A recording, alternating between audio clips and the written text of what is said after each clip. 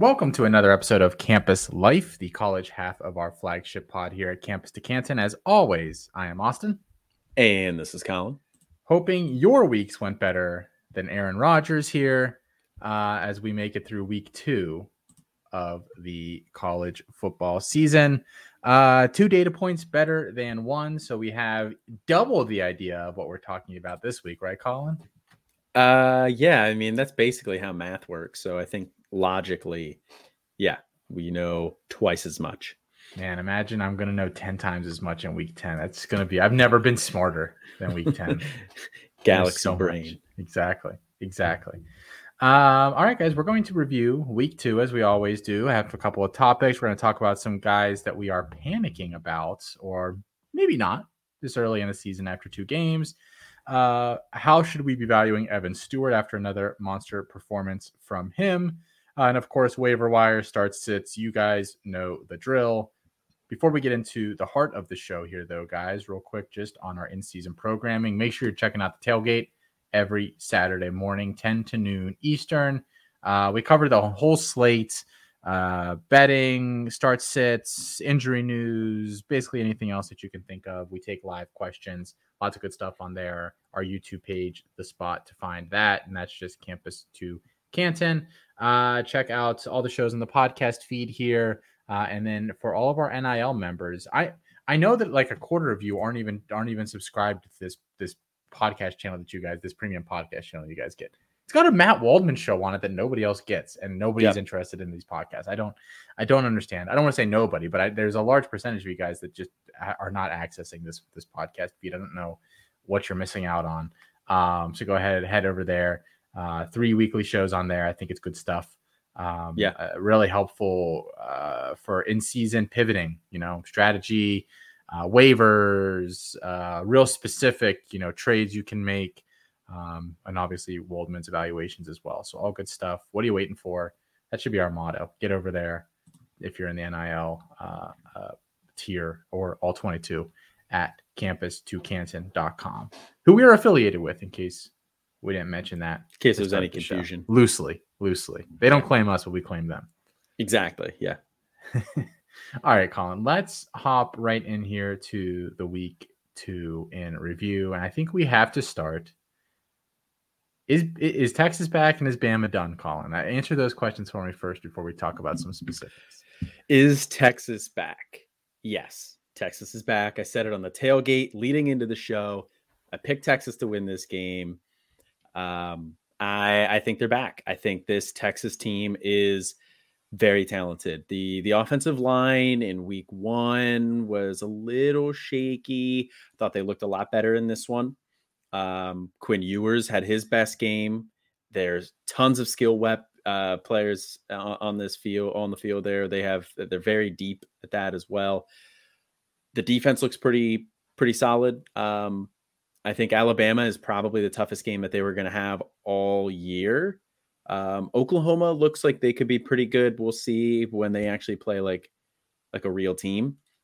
I was going to say, maybe I'm crazy, but they haven't played anybody yet. Yeah, I mean, we'll see when they play a real team. Although, shout out to Rice, who maybe we were a little too hard on in week 1, like Agreed. After they just beat Houston. But yeah, I mean, I think that Texas is back, and this game really signals that. Agreed. I think. Well, I mean, agreed on like the Rice maybe being better than we thought. Yeah, potentially. I don't think Texas is back for sure. Still think there's some issues with week to week consistency. I'm still not sure. As much as I actually really like AD Mitchell and JT Sanders, obviously as a secondary option there for them, and then Jonte Cook if they're going to give him a full shot. I think the skill guys still have not proven themselves on that team. Now maybe we get to the end of the season, and that's a nice chunk of games for them to kind of grow into their roles and figure out what they're doing there offensively. But they really don't. I don't think they know what they want to do with the skill guys yet. I think the running back rotation still isn't set. I think they're still throwing the ball to Jordan Whittington 5 to 7 times a game, which is inexcusable. I think there are other players that can fill that role for you.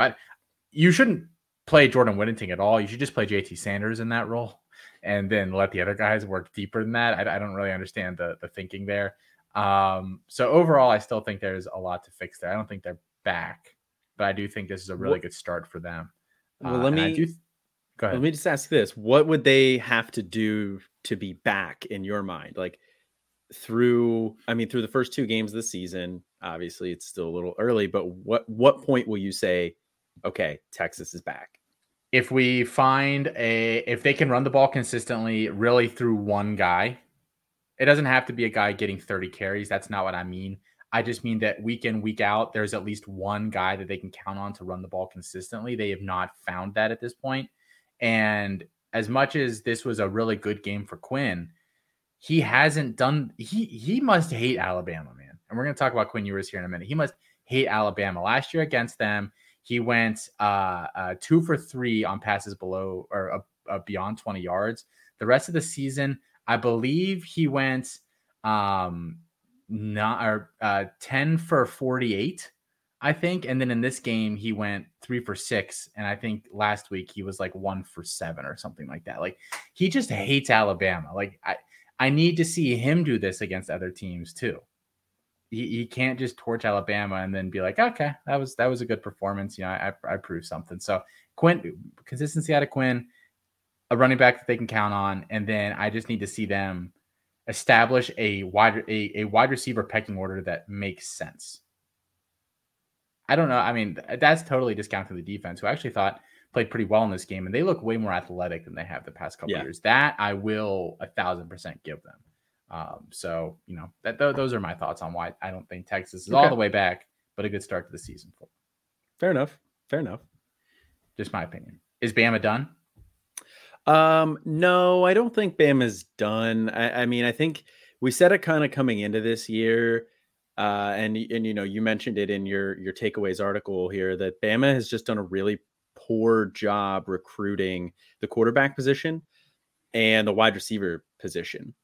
And in today's college football landscape, you need both of those things if you're going to be like a legitimate contender, unless you have like a historic defense like Georgia. Or at the very least, you have to have one of the two be able to elevate the other. Passing rules football nowadays, and you have to have either a very good receiver room or a very good quarterback. But they don't have either. So that is going to hurt them for sure. I think they'll ultimately start to get things figured out offensively. And we can talk about this in a moment, but they'll run things through the running game probably a little bit more. And they'll have some other games where they can kind of beat up on some teams. So I don't think they're done. They'll probably, I feel fairly confident saying they'll finish the year as a top 10 team still, probably like right around 10, I think, to be honest. But the other teams in the SEC West have some flaws as well. So I still could see them making it out of the SEC West. I mean, they have after this week, the 6 games after that are pretty tough, but like none that I think is a team that I would trust to come out and put together a complete performance. They've got USF this week. I wouldn't look past that game. I mean, I think USF can score some points, but I think we all expect Bama to win that. But then they've got Ole Miss, Mississippi State, Texas A&M, Arkansas, Tennessee, and LSU. That's a pretty tough stretch. Would it shock me if they win all 6 of those games? No, because Tennessee hasn't been very good. We're going to talk about the panic meter with them here in a few minutes. LSU bounced back a little bit this week, but we saw when they went up against a team that was similarly talented to them. They did not look good. And A&M, I mean, geez. Now they always get up for Bama, but man, that is a pretty. Miami's not a bad team. You can still have a bad loss to a good team, and I think A&M had a bad loss this weekend to Miami. So that's a tough stretch. I don't know. It is a tough stretch. I think, like you said, we'll talk about Tennessee in a moment. I think with LSU, that'll be like the real deciding factor for them as to, If they beat LSU, I think they win the SEC West. Although, I think Ole Miss is a little bit of a sleeper, and I said at the beginning of the season, but they have some flaws as well, and I think Bama can take advantage of that.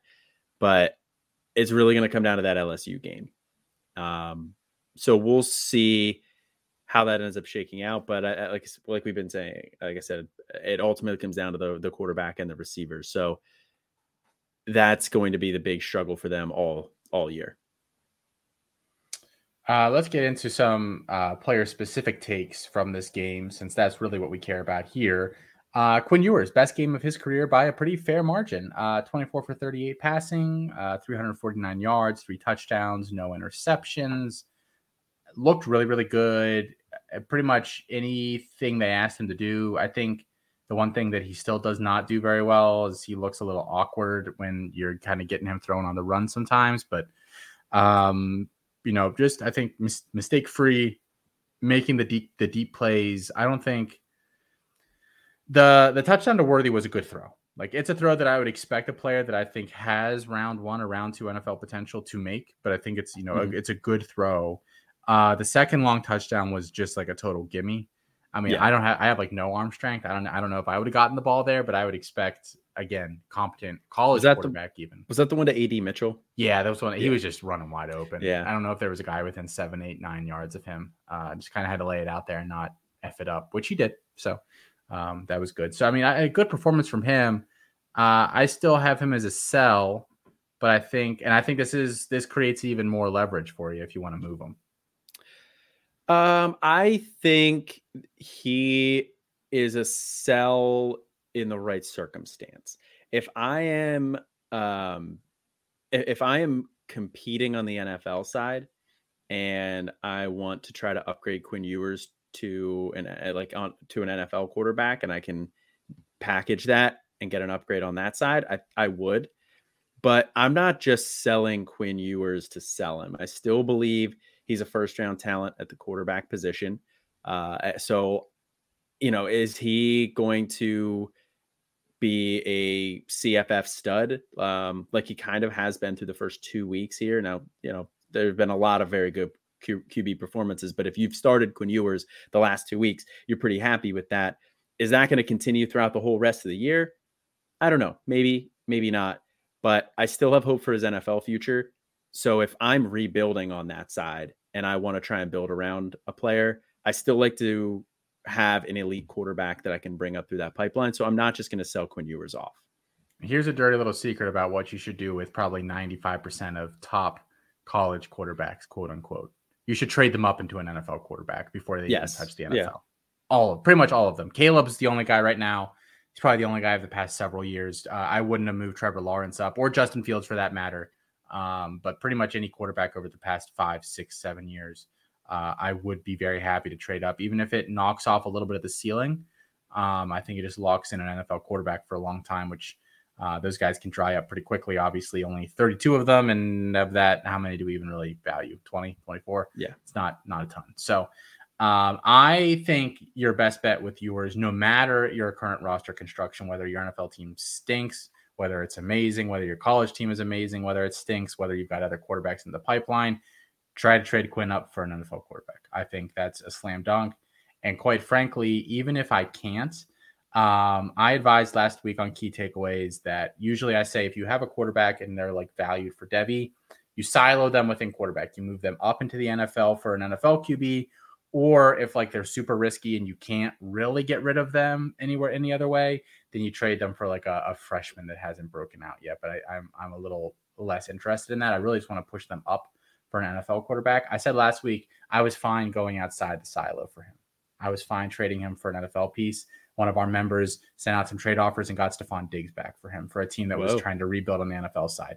And the more I think about it, I don't think that's an unrealistic trade scenario. I bet other people could pull off a very similar deal, because I think if your NFL team is bad, Diggs has what? Maybe we think like maybe 2-3 more usable years. We don't want to look beyond that or to count on beyond that. Certainly possible that he could have a couple more years, but you're not going to bet on that. And yours is probably attractive for a rebuilder. So a guy in that range, I think, is very, very. I would trade him for Devontae Adams straight up if I could. but we talked about that on Canton Bound before we retired from it, that I think he ages pretty gracefully. Calvin Ridley, even maybe, like I'd be fine. I probably wouldn't trade him for running back if I didn't have to, unless my NFL team was a piece away, just because I tend to not try to acquire NFL running backs until my team's ready to compete, like the window is firmly open. But I think those are realistic scenarios, and I would be more than happy to send out those kind of offers for him. I think it's dependent on what the other owner has. You can't just send it to a guy that's competing and try to get his stuff on Diggs. That's never going to work. But I think it's possible in a not insignificant amount of leagues where you can pull off a trade like that. Okay. Yeah. I mean, if you could pull something like that off, I'm on board with it. Like I said, I'm not, I understand the logic right now behind selling Quinn Ewers, and I don't disagree with that, but it's not just like a sell at all costs for me, you know, like I am going to be selective with it if I'm going to move him. I mean, I would do the same thing with Drake May. We're going to talk about him here in a minute. So, you know, I pretty much always opt to trade those quarterbacks if I can do it. Yeah. The targets, I think I talked about this a little bit earlier. Really only two guys that got meaningful targets. Xavier Worthy had 9. JT Sanders had 7. Both had 5 catches. Were the predominant guys, I believe. The next highest were Jordan Whittington and AD Mitchell, who both he goes by Adonai now. Went from Adonai to AD, and now I got used to saying AD, and now it's back to Adonai. Both had 5, and then that was like kind of it. I don't know. Just tell us anything. I mean, I don't know. Offense runs through those two guys. I mean, they're probably their best 2 right now, outside of Jonte Cook, who I think could very easily be that third guy, but they don't seem to want to do that yet. Yeah, I mean, I think JT Sanders' usage this far into the year has been very reassuring. You know, if you drafted him this year, you were drafting him as a top 2 tight end. It was Bowers, and then maybe like another 2 rounds later, and then you were seeing JT Sanders go off the board. So you spent a decent pick on him, hoping that you would get collegiate production, and then that's going to turn into NFL production. We'll see on the NFL side. I still think he's, you know, like a top 50 NFL pick. We'll see how that ends up shaking out, but it's looking good right now for college. I mean, anytime your tight end goes over 100 yards, that's a great week, you know, and then he throws 5 catches on top of that. 7 targets is really nice for a tight end as well. So I think you feel really good about JT Sanders. Xavier Worthy, we felt pretty good about him at times too. Like he's kind of one of like a little bit more boomer bust. He got in the end zone in this game, but if he doesn't get in the end zone, you know, then it's 5 for 75. So you're not, that would be, if you said to sit him in our start sit competition and he goes 5 for 75, that's 12.5 points. Like that's a hit. So he kind of fluctuates a little bit more, but it is still nice to see him getting the 9 targets. But I think my big takeaway is very reassuring for Sanders. Let's move over to Alabama. Not their best night, and they still only lose by a touchdown. I mean, this is still a 1-score game for them. That's the thing about a lot of these big Alabama losses. They're not really out of any of these games, which is why I don't necessarily think that their demise is upon us. Man, there's so many places to start here because I think the whole offensive roster, sans offensive line, and I think to a certain degree running back is just extremely disappointing. I think they've done a really poor job. It's tough to say that it's recruiting or it's developing talent, but I think generally speaking, we liked the Ja'Cory Brooks, Ajayi Hall, JoJo Earl class. Mm-hmm. But outside of that, the past couple of classes, we as a group have not liked. We have said at the time, we don't think these are not. I mean, if you're Ole Miss, it's a great recruiting class. If you're Alabama, they're not good recruiting classes at wide receiver. I think the best wide receiver we had there for them this year, if you don't count Malik Benson, who I think none of us had graded like superhumanly, was Jaron Hamilton. Jalen Hale. I mean, I think we all said we thought Jalen Hale was a good player, but like, what does he offer that's like any different than what they had? Go back to class before that. I think we liked Isaiah Bond, but again, this wasn't a guy that got a huge rating from us, a guy that was a tier 1 receiver. They just haven't had those guys coming in lately. And it shows if you look at their target distribution from this game. I mean, Kobe Prentice led the team with 6 targets. He had 5 catches for 68 yards. Amari Niblack was second. He had four targets. He had 2 catches for 45 yards. Jermaine Burton, similar stat line. Isaiah Bond had 1 catch on 3 targets. Malik Benson had 2 on 2, but they weren't huge plays.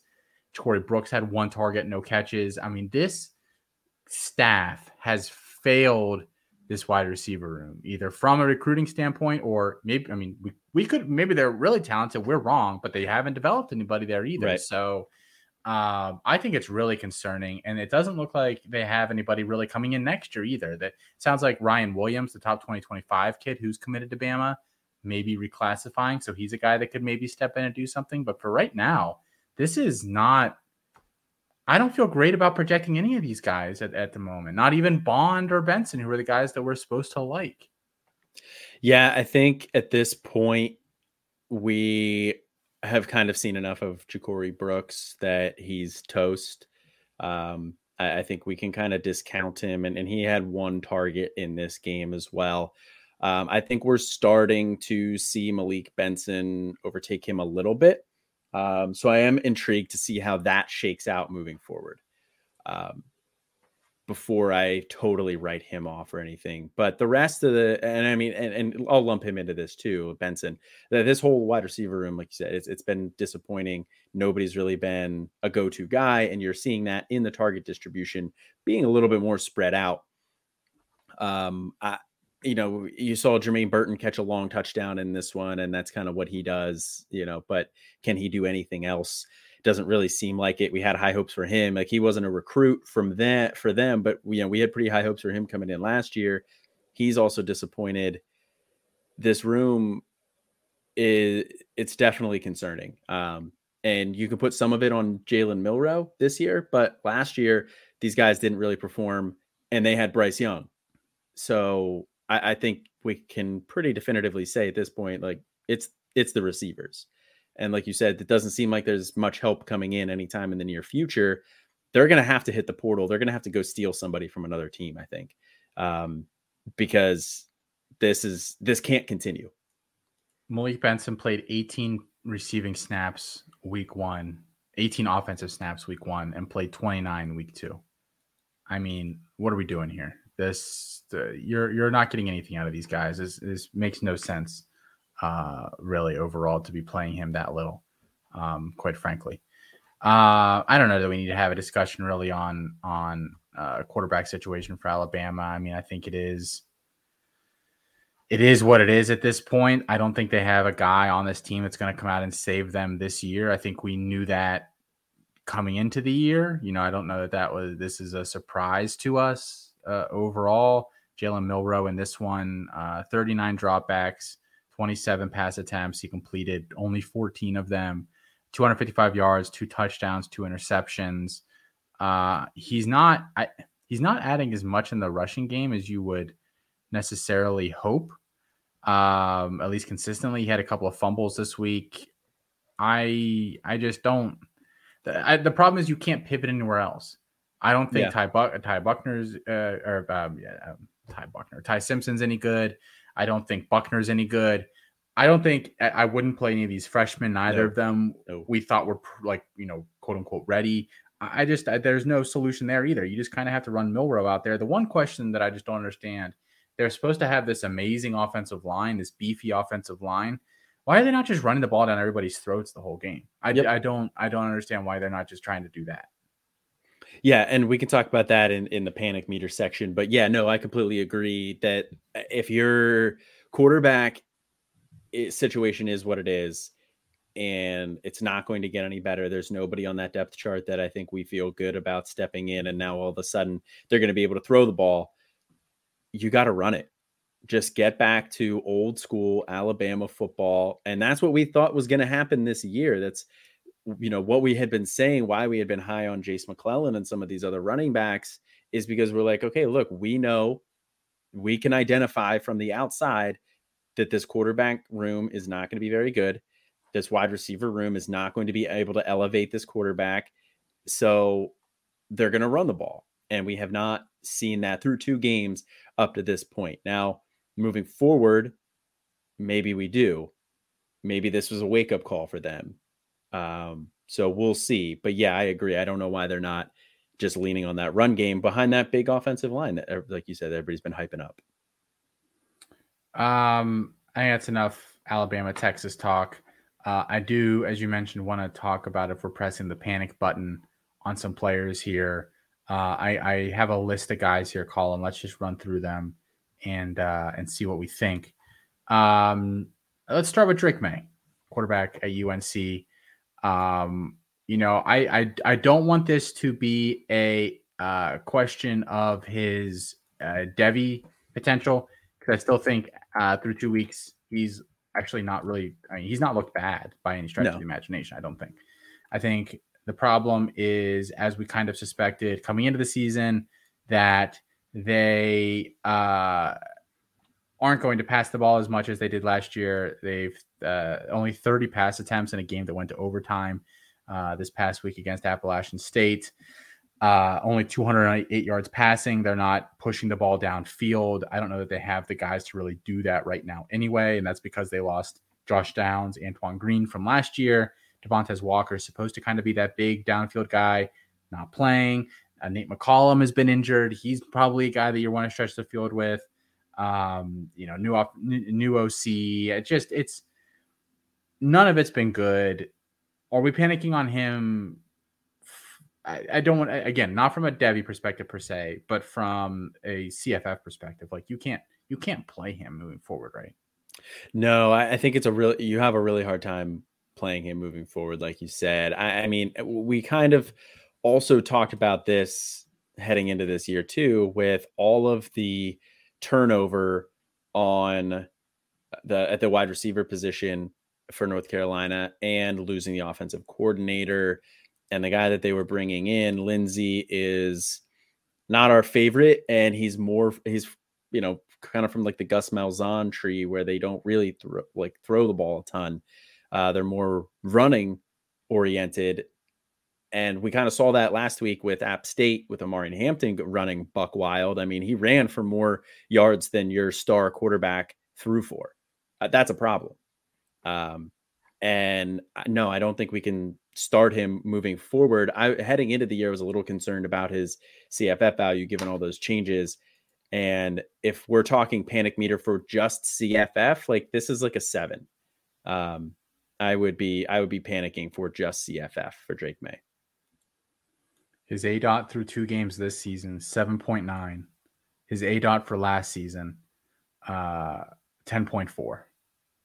Just very noticeable. And he had a ton of games in double digits last year. Yeah. More games than not, in fact, in double digits. And he had a couple of games against Notre Dame, 12.7 ADOT, against Virginia Tech, 12.9, against Oregon, 12.2, 12.3 against Duke. I mean, he was really aggressive. And this year, it's totally been neutered from a production standpoint. So I think you cannot start him moving forward. I think we're both in agreement there. One guy that I do want to talk about as Devy value is Cade Klubnik at Clemson. He's been terrible. Yeah. I'm sorry. He's been terrible. And I think the biggest concern with him is that he's supposed, if he's going to quote unquote make it in the NFL, he's a guy who isn't uber athletic. He doesn't have the biggest arm. So this is a guy that needs to be hyper accurate, needs to be able to consistently read defenses and not make bad decisions. And what is he doing? He's been inaccurate and he's been making awful decisions. PFF has him with 3 turnover-worthy plays. That's hilarious. Insane. It's at least twice that. I'm not even like this is a pretty liberal viewing of the term like big or turnover-worthy plays. Like I'm not nitpicking here. Like there are plays where he's just throwing it to defenders, like straight at defenders. I don't know what he's been doing all year. I know they won big this weekend, but it was Charleston Southern or whatever. It started slow too. It started off terrible. He threw fumble, interception, whatever it was. that flew up in the air and got returned for a touchdown. I mean, he's been bad, like just straight up. I think he's not good. I think he's better than DJU though, probably, if that, to say that. I'm still not like, I bet Clemson wishes they hadn't run off DJU. I still think he's better than DJ. I don't know if I can definitively say that. That he's better than DJU. I mean, I think it's possible that they're both just bad, but I mean, shout out to Matt Bruning for being on the Cade Klubnik is not very good bandwagon from the beginning of last year, and not rating him as highly as some of the rest of us, myself included. I think we propped him up maybe a little bit higher than what he should have, because I agree with you. Just from a traits and skills perspective, he's not the type of player who's going to beat you with his athleticism or his arm. And he's not showing the type of passing ability and the ability to read a defense that he's going to need to be successful at the NFL level. So Devy value, yeah, definitely panicked on Klubnik. People were talking about Cade Klubnik with Garrett Riley coming in as potentially being a, every single week starter at the quarterback position for you on the CFF side. And yeah, he threw for 315 yards and 4 touchdowns last week against Charleston Southern, but that's Charleston Southern, and he did not look good doing it. Like, the ACC does not have fantastic defenses, and I'm still worried about his CFF production moving forward. So I'm worried about Klubnik from Devy and CFF perspectives. I mean, I already would have been pretty skeptical about playing him for fantasy. I guess this past week you probably would have been tempted, but I also think everybody had cupcake schedules last week, which has been making the start sits very difficult for us. Yes. We're not doing great, but I'm pretty sure we start off a little slow every year, because I think so. Yeah. They can't be obvious names. So you're just like, okay, I don't know. Yeah.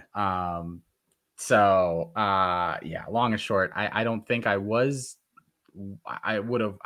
to start him for CFF purposes. And for the record, I have 1 Drake May, and I'm pretty sure 0 Cade Klubnik. And it's not like, haha, like I'm right. I was right. I think it's just like understanding risk and where some of these teams are right now. I don't think either of them were buys coming into the season. Like, I think they probably were being drafted too highly. I mean, it's hard to say that about Drake May, because it's like, I mean, like, he's not locked into top 5 draft pick, but like, how far does he fall? 10, 15? I mean, you can't let him fall beyond 3, 4 in a college draft, especially with the exodus of talent this year. Yeah. So I don't blame people if you had the 2nd pick or the 3rd pick from taking him, but it's just like, they're probably being overdrafted in a vacuum. And these are the kind of guys that if you can get rid of them or cannot acquire them, you're probably better in the long run. So 0 QB always and forever. Jace McClellan, Colin, are we panicking on the Alabama running back? Don't believe he's gotten over 4 yards per carry in either of their games this year, which is extra concerning because week 1 opponent was not great. And he did score a touchdown, which made his day from a fantasy perspective look not terrible, but not amazing here either. Not doing a ton as a receiver, only 22 attempts through 2 weeks, 84 yards, 1 touchdown. I don't know. I mean, he is actually forcing a decent amount of mixed tackles on limited carries. He has 6 missed tackles on 12 attempts last week, and he had 5 on 10 the week before that. So does this speak to more of an offensive line issue? I don't know, but he hasn't been great so far. Yeah, he has not been great so far. I mean, in terms of missed tackles force, like you said, 11 missed tackles force on 22 carries. So he seems like he's, and I didn't really watch the first game against Middle Tennessee. I'll be honest, like I didn't really watch that one. But this week, like he didn't look bad when he was in there. But like you said, is it maybe the offensive line that's not quite as highly thought of as we thought originally? I'm not entirely sure. But in terms of a workload standpoint, He has more than double the next closest running back in terms of snaps, which would be Roydell Williams. And he has 22 carries on the year to Roydell Williams 9. So he seems like he's mostly the guy, which is kind of what we predicted. We'll see how it shakes out moving forward because, like I said, we talked about, I think they need to just embrace the ground and pound and run the ball, assuming that their offensive line is what we thought it would be. So I am not panicked on Jace McClellan yet. I am a little worried on it. Like if we're talking, where is he on the meter? He's probably like a 5. So I'm hanging tight for right now, but I'm a little worried. Yeah. I'm a little worried too, but I'm not freaking out yet. I'm probably not starting him if I have a better option for a week or two. But I have a hard time believing. I don't know that they know their identity yet, and maybe they don't figure it out, but I think that would be very un-Alabama-like. Yeah. So I do think eventually he'll start getting more touches. They'll get the run game figured out a little bit more. Tyron Smith, a wide receiver at UTEP, a guy that was really productive last year, 70-something catches, I believe went over 1,000 yards, a handful of touchdowns as well as kind of UTEP does struggles, especially against any opposition that's worth a damn, to run the ball. So he works as kind of an extension of that run game near the line of scrimmage, dangerous with the ball in his hands, kind of a lower ADOT guy overall. Target volume, though, was amazing last year. He had, let's see how many games here. It's easier to count the games that he had under 10 targets. He had 4 games under 10 targets, and one of them he had 9. So, I mean, games of 15 targets, 17 targets, 13, 3 games with 12 targets. I mean, he was targeted very, very heavily. So far through 2023, he had 9 targets this past week, 4 and 7 the 2 weeks before that. Hasn't gone over 50 yards yet, a single touchdown. I mean, this was a guy that I thought just based on sheer volume, it wouldn't matter. Kind of like Terrell Vaughn, although Terrell Vaughn has found the end zone a bunch this year, so that's kind of been a moot point. But he's not. Like below 5 or fewer catches for under 50 yards. That's 10 fantasy points a week. Like that's not going to cut it. That's terrible. That's really bad for college fantasy. Yeah, NFL, you might be happy with that out of your second flex guy, but college, that's bad. I'm freaking out. Are you freaking out? I'm freaking out, man. I am worried about Tyron Smith, and I think mostly because they haven't really played any good teams there either. Like sometimes when you get these, you're telling me Northwestern's not a good team? Incarnate Word. Jacksonville State. Yeah. Sometimes when you get these G5 schools throughout like the first couple of weeks, like these guys aren't producing, but it's because they're playing these like tough Power 5 programs. That's not the case here. Northwestern. These are some bad teams that they're playing, Northwestern included. And he's just still not producing. The offense as a whole has not been great. So I am worried about Tyron Smith as well. I am kind of panicking on him. If I was relying on him to be a starter, I need to look another direction. I need to find somebody on the waiver wire, or I hope I have somebody else on the bench that I can put in and still feel good about, because I would not want to be trotting him out there. Yeah, I feel a little targeted there, Colin. I feel like that felt like a little bit of a personal jab. I don't know. I wouldn't say it was a personal jab, but I did have you in mind as I was thinking about it. It wasn't directed at you. I saw you stick a pin in that Austin Voodoo doll that you have. I saw it. I saw that you got that as a wedding gift too. I didn't say anything at the time, but what's weird is Kelsey's the one who gave it to me. Yeah. Well, it's been hers for years. Yeah. I think I'm always in a boot when you see me. I've actually never been in a boot in my life, I don't think. You may want to knock on wood. There you go. Last one here, and I think this one is perhaps the most interesting. Are we freaking out about Tennessee's offense? 2 games so far. They've won both games, and they've won them from a scoreline perspective, fairly comfortably. These are games that they haven't been able to pull away until fairly late, and not particularly good opposition, Virginia and Austin Peay last week. Joe Milton, 30 attempts week 1, 33 last week. He's completing over 6% of his passes, but the yards per attempt is awful. Yeah. Yep. He like really, really bad, which I think part of that is due to Squirrel White being hurt, Marquarius White being banged up, who's I think supposed to be their best deep guy. But I mean, I think it's time to worry a little bit. I mean, they've had to really target Ramel Keaton, Brew McCoy. Neither of those guys are built to be the guy in an offense at all. Deontay Thornton, I asked our CFF team before we hopped on the show. I could not find anything about a Deontay Thornton injury. So I said, did Deontay Thornton get hurt? You guys usually know some of this stuff that I don't know. And they were all like, no, I think he just like, they were like, no. And I was like, he just stinks. He's terrible. He was terrible at Oregon. We all said he was terrible. And then he went to Tennessee, and their whole media group was like, oh, Deontay Thornton's awesome. The staff wants to use Deontay Thornton. They're going to use, they're moving him all over the place. Look at Deontay Thornton run. It's like, yeah, that's all he can do. That's all he can do is run. He stinks at playing football. Yeah, to answer the question that was buried in there. Yeah, I am worried about this Tennessee offense right now. And it's because of what you said with the ADOT and the yards per attempt for Joe Milton. He's supposed to have this huge cannon, and he's supposed to be able to take the top off of a defense and hit the goalpost from 60 yards away. And 60. Try like 80.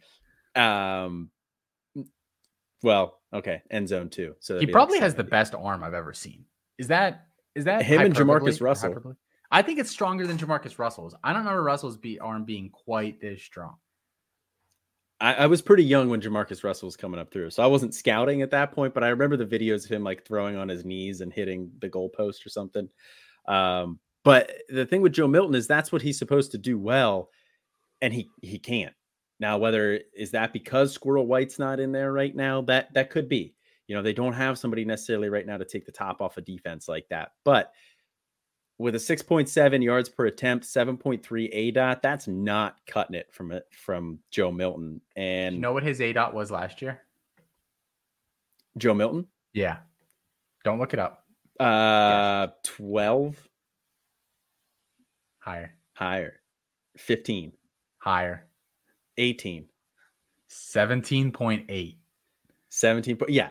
Which even that's not well, I don't want to say it's not sustainable because that's who he is. He did it over multiple games, 82 attempts. I mean, that's the decent sample size to get that high of an ADOT. But I mean, 10 yards less this year. That's crazy difference. Yeah. So unless Squirrel White comes back in the near future and is like fully healthy, and we start to see him letting it loose over the top, then I am worried because these were not difficult games. They should have been able to impose their will against these teams, and this Tennessee offense should be connecting on 40 and 50 yard bombs on Austin Peay. So I am worried about this. And when we get into SEC play, this Tennessee team still isn't moving it along. I don't know. I'd be interested to see what they do. Here's the dirty little secret about this Tennessee offense that I think is not acknowledged enough. Joe Milton started 2 games last year after Hendon Hooker went down. He started the game against Vanderbilt, and then he started the bowl game against Clemson. Did he start against South Carolina? I don't think he started that game. Was that the game he finished? Was that game he threw 8 pass attempts, which leads me to believe he did not start that game. Yeah, but I don't know that for sure. The 2 games that he started last year that were like kind of got people riled up, 21 pass attempts against Vanderbilt and 28 against Clemson. This is actually not an offense that passes the ball a lot. So I do think the attempts are in line with what we can expect, at least on the high end of things, especially because Joe Milton is such a wild card. Every time he drops back to pass, I don't think you want him throwing the ball 45 times because there's definitely going to be a lot more bad mixed in with that than you would get with half that in terms of attempts or 2/3 of that.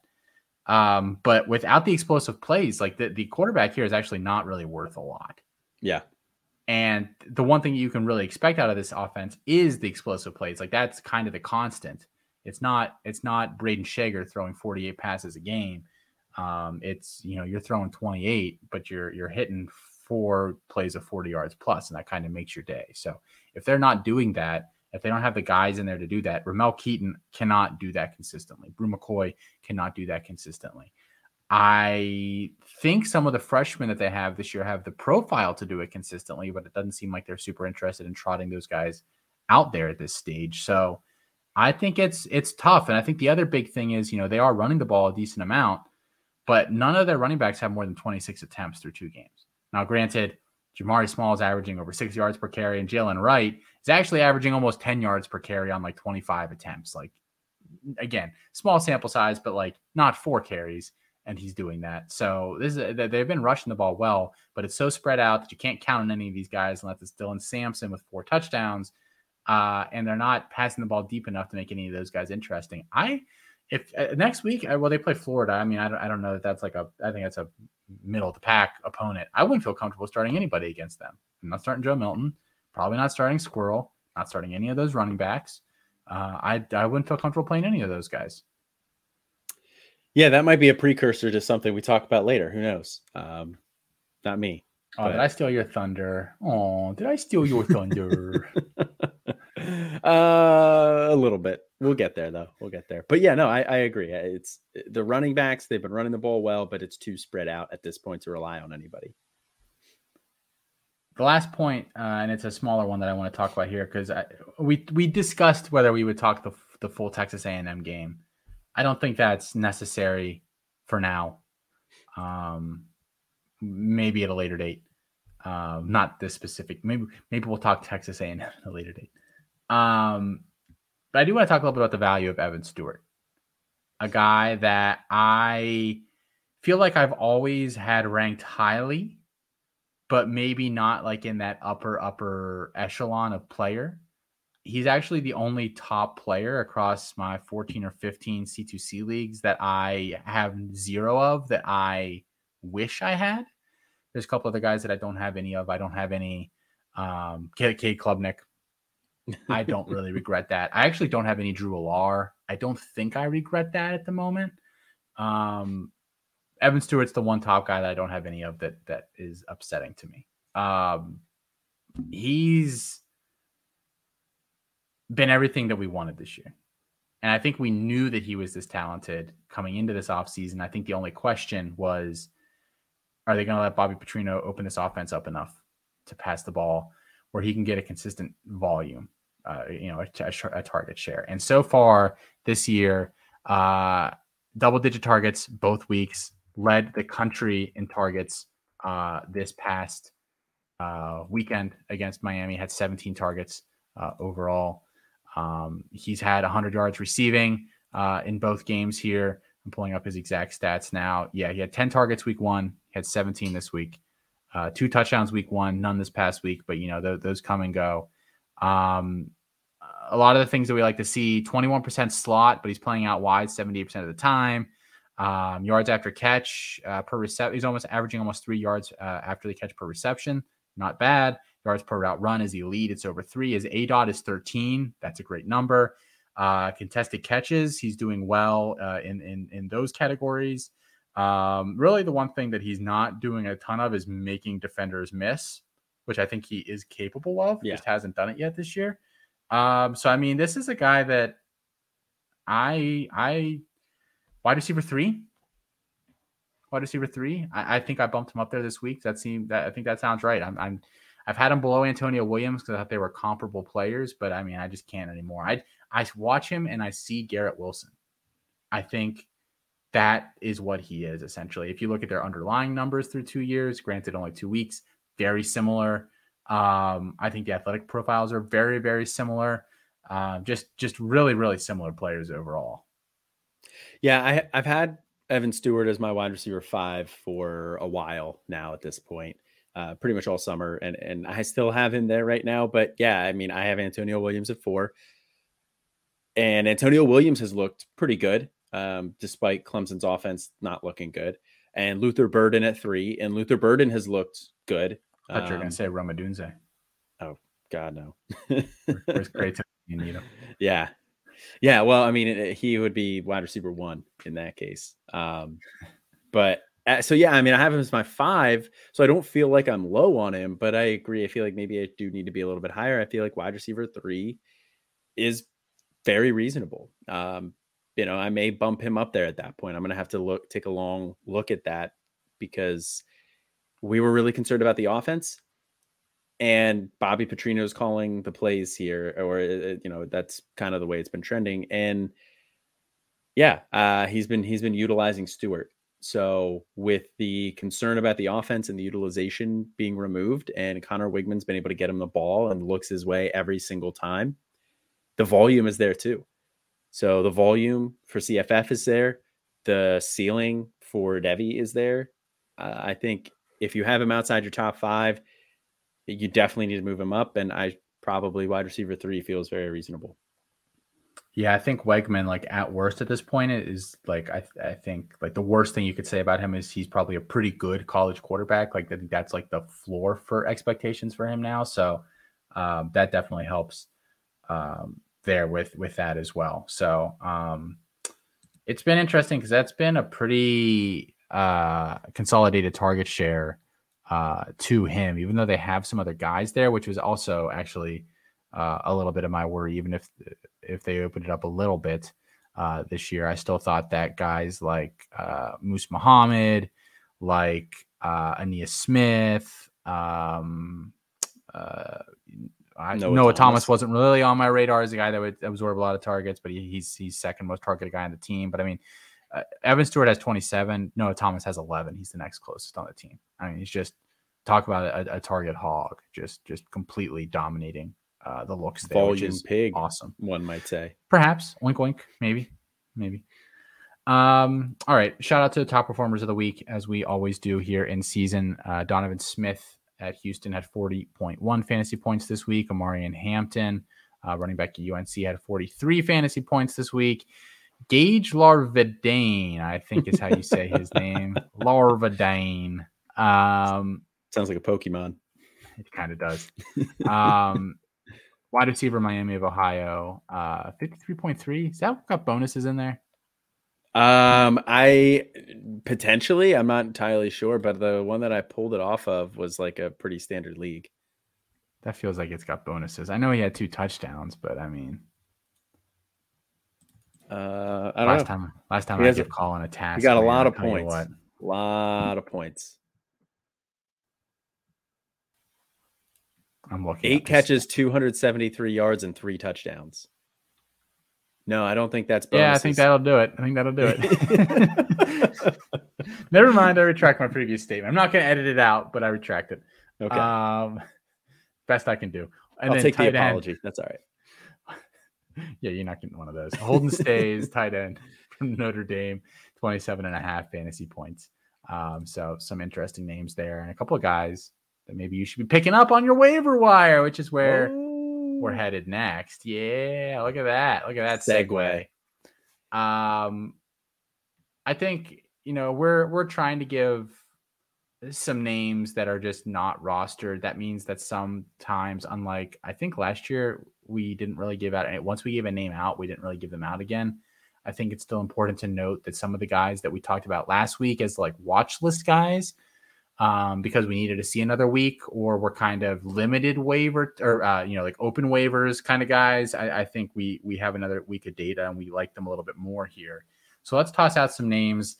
Let's start with limited waivers, aka high priority guys that you should be picking up in all your leagues.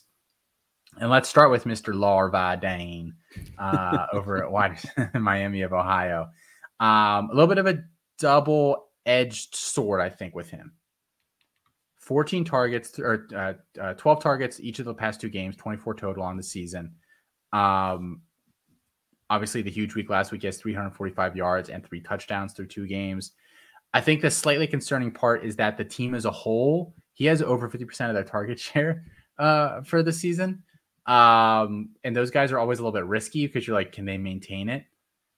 But I don't worry so much about him because Miami of Ohio always kind of has one guy. That's just kind of what they do. They really concentrate it.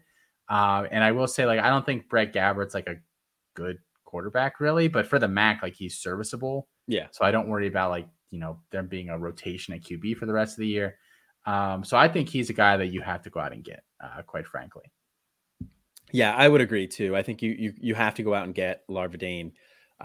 24 targets in through 2 weeks. You said a high target share, but you kind of always see that out of the Miami of Ohio wide receiver one.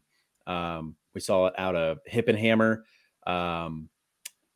Before him, was that Jack Sorensen or was he at Ball State? I always mix. Sorensen was there. Sorensen. Yep. Okay. Yep. Yeah. So we've seen it for years, and they play Cincinnati this week. So Cincinnati doesn't scare me. But then they get Delaware State and then it's Maction, and none of those defenses in Maction are going to scare you. So I think he's a guy that you can fire up. You pick him up and you just plug him into your lineup for the rest of the year. So he would be my highest priority ad here for sure.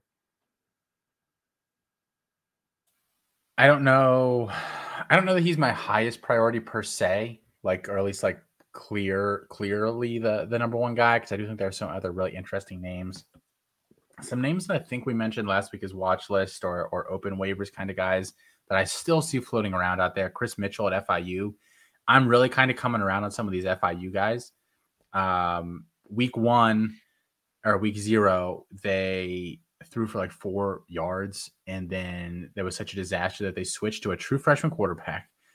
Like, this just sounds like a recipe for disaster. Yeah. But Keon Jenkins has actually been pretty good through 2 games. Last week, completed over 60% of his passes. He has a solid rushing floor. He's a dual threat guy. Doesn't really make a ton of mistakes so far. The schedule is not going to get that much tougher. And his favorite target is Chris Mitchell, who's gotten double-digit targets each of the past 2 weeks. I think that's really interesting.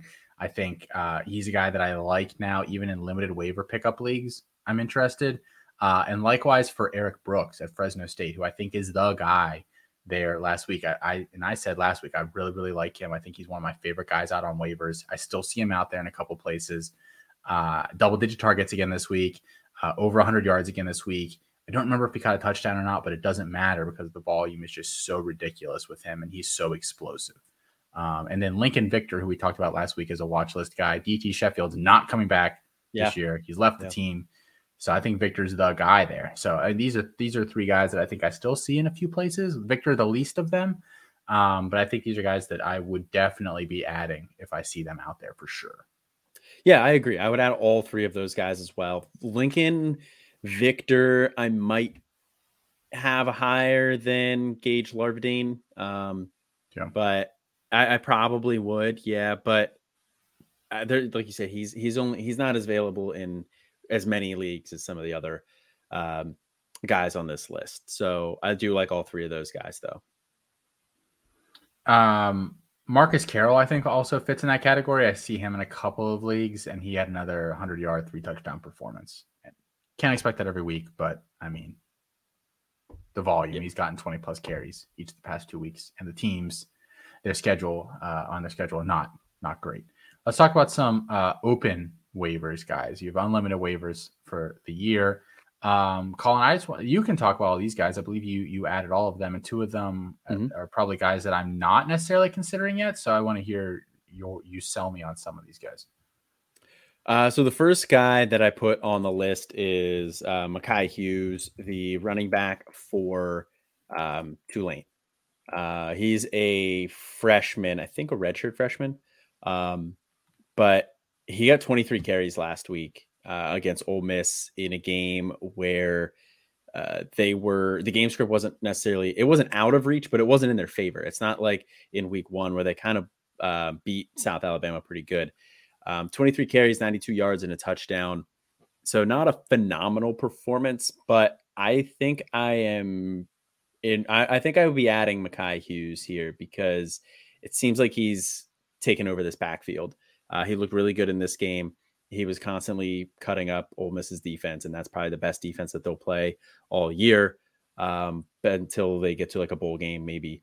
But he looked good, and the other running backs have not so far. So it is a logjam of bodies behind him, but I think he has separated himself, and I'm willing to take that shot in unlimited waivers, where you'll notice a lot of the guys that we're talking about on this list are all wide receivers. He is the only running back that we're talking about here. Running back is harder to find, I think.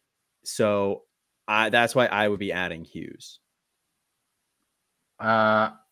This season it's harder to find. I think overall, usually it's not too tough to find a couple of running backs, but this year so far, Carroll's really the only big name that's popped up that I think was widely available. Mm-hmm. Jalen Buckley for Western Michigan, but we talked about how that maybe was a little bit of a mirage. And he got like 15 fantasy points this week, so he didn't do bad. No. But I don't think he's the guy that everyone was kind of hoping he'd be after week 1. Yeah. No. But I think Mekhi Hughes is going to get better as it goes on too. The next guy on the list that I put on there was Blue Smith, wide receiver for Western Kentucky. Transferred from Ohio State to Cincinnati, now Cincinnati to Western Kentucky. The main reason I'm adding Blue Smith is the injuries in that wide receiver room. It sounds like Malachi Corley is going to play this week against Ohio State. Dalvin Smith was in a walking boot last week. We know we want the wide receiver 1 in this offense, and Blue Smith he's the second highest targeted wide receiver on this team. Now, again, Malachi Corley only played 1 game. So he's behind Dalvin Smith, but Smith walking boot, that's kind of concerning.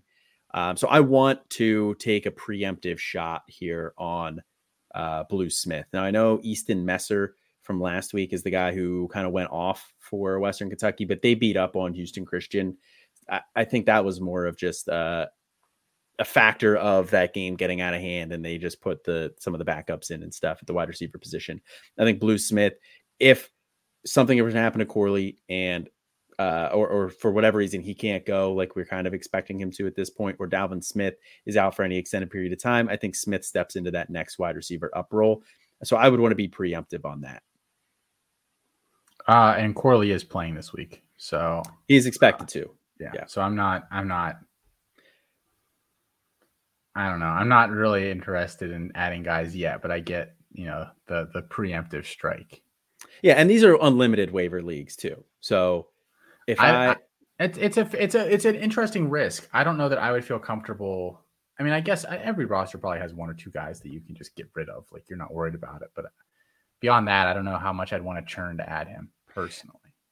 I get your point. I mean, I do. Yeah, and maybe my perception is skewed a little bit for unlimited waiver leagues, because I think the only unlimited waiver leagues I have are 20 and 24 teamers. Yeah, fair. So I am definitely adding him in those formats as well. But even I think in a 12 teamer, I would want to be preemptive on that one. The next guy I have on the list is Jaquan Jackson, the wide receiver for Tulane, who I'd rather have over Blue Smith if we're ranking these guys.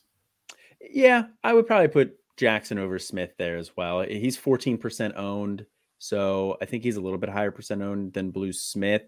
But Jackson has 25.6 and 20 fantasy points the past 2 weeks. And one of those was with the backup quarterback, who actually looked pretty good in that game. But I think Michael Pratt will be back. I don't think he's going to be out long.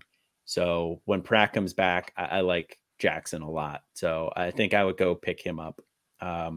He'd probably be, I'd probably put him ahead of Blue Smith and the next guy on the list as well. Who's the next guy on the list? The next guy on the list I have is Jordan Watkins, wide receiver for Ole Miss.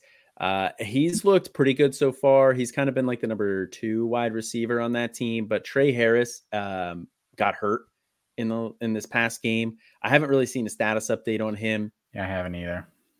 So it's a little bit more of a preemptive ad here as well in an unlimited league. But Ole Miss's passing offense has been pretty solid so far this year. The running game has actually been what's struggled a little bit. And I don't know if that's teams just kind of queuing on Quinshon because they know what he can do and they want to try and make Jackson Dart in the passing game beat them. But the passing game has been looking pretty good. So if Jordan Watkins steps into that wide receiver 1 role in an unlimited wire ad league, I would be interested in Watkins. There you have it. There are the guys that we advocate picking up this week. I think there's some deeper names that are maybe watch list or super deeply guys. I see Jamal Bell from Nevada still floating out there a little bit. Two pretty nice target weeks for him back to back here. Robert Lewis at Georgia State, I think, will be a steady guy throughout the season. Destin Wade, another guy at Ole Miss, could be interesting. Casper Rutkowitz. Thank you. You're the name guy, Colin. I can always count on you to pronounce stuff. Yep, always. NIU wide receiver, 8 targets, 9 targets the past 2 weeks. And then Holden Stays at tight end, I think could be an interesting guy this week. And I get it. And I think if you had Aronda Gaston, for instance, and Gaston went down this week, we don't know. Or if you had Gaston and Dalvin Smith. Possibly. I actually have a team like that. I actually started both of them last week. Guess how I did in that league? Not great. Not super well in last week's matchup. And you really need a tight end. I think you could do worse, but I do think only 5 targets. This isn't the same offensive coordinator, same quarterback, same system as Michael Mayer. And I don't think Holden Stays. I don't think it's fair to expect him to be Michael Mayer anyway. So I don't know that he's like a guy that I'm rushing to get, but if I have unlimited waivers and my tight end situation's a mess, you could definitely do worse than him. But I think if you have, I don't know, I'm trying to think of like random names like that. If I have my tight end room is like Dallin Holker, Harold Fannin, Amari Nyblack, and Brevin Spanford, and then a freshman or something, I'm probably not rushing to get Stays. I think he's kind of just more of what I already have on my roster.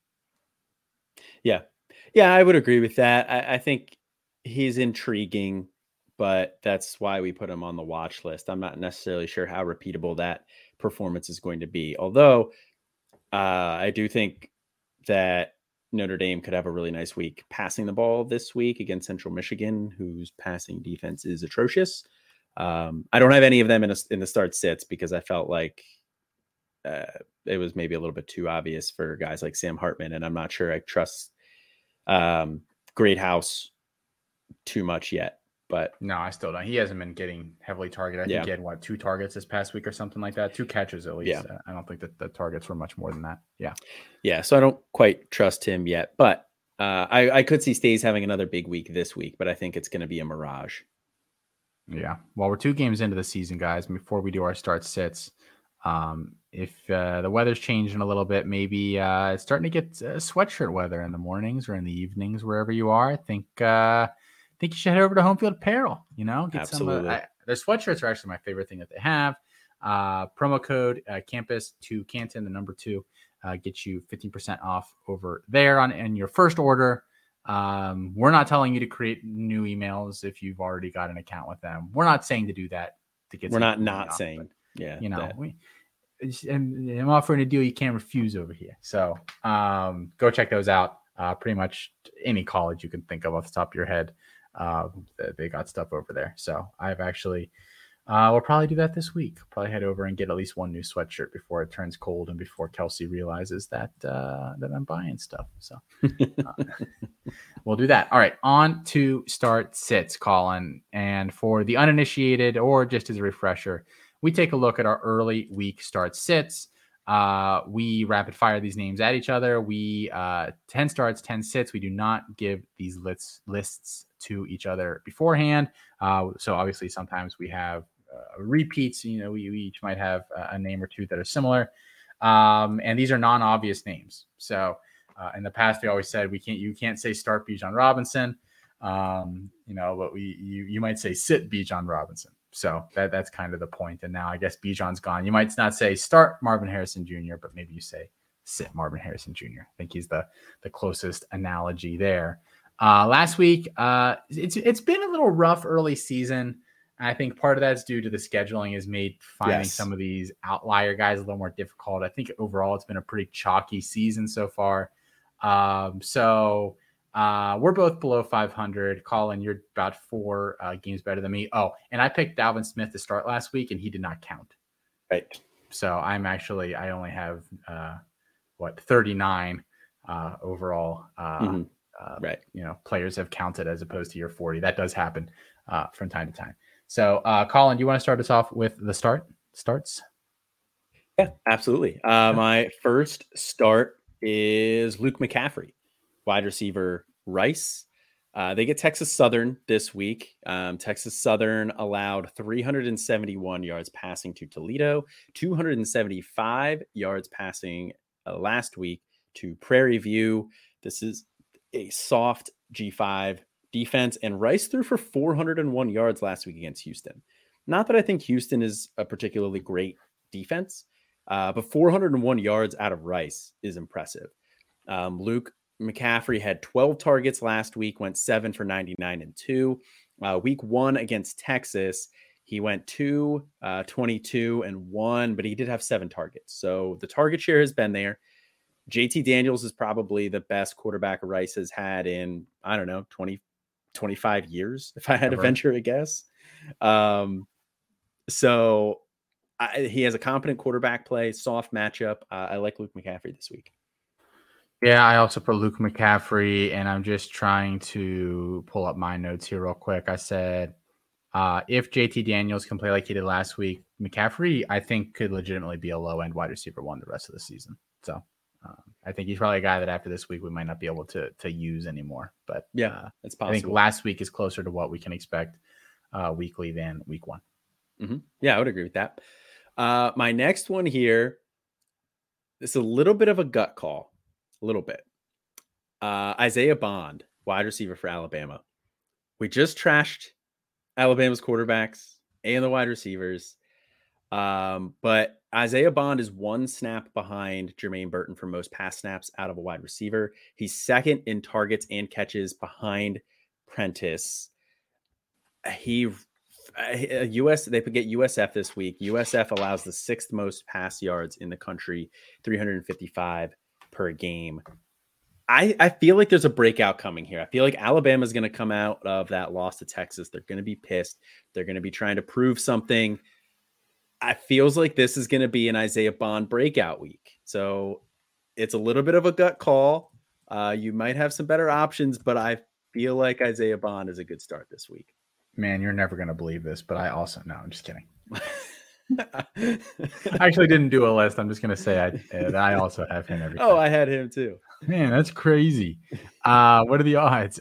So my first one is Dominic Richardson, Baylor running back. I'm starting against Long Island University this week. I think we kind of wrote him off because I think quite frankly, he's not very good. But the staff at Baylor seems to like him because he's dependable. I guess that's like the nice way to put it. He's averaging 15 carries per game. I think the game script here is going to be good. LIU gave up over 100 yards to Sia Bangura 2 weeks ago against Ohio, and that offense has not been clicking from a rushing perspective at all. Backup quarterback in for Baylor. This screams 110 and 3 touchdowns for Dominic Richardson. Yeah, that on 31 carries. Yeah.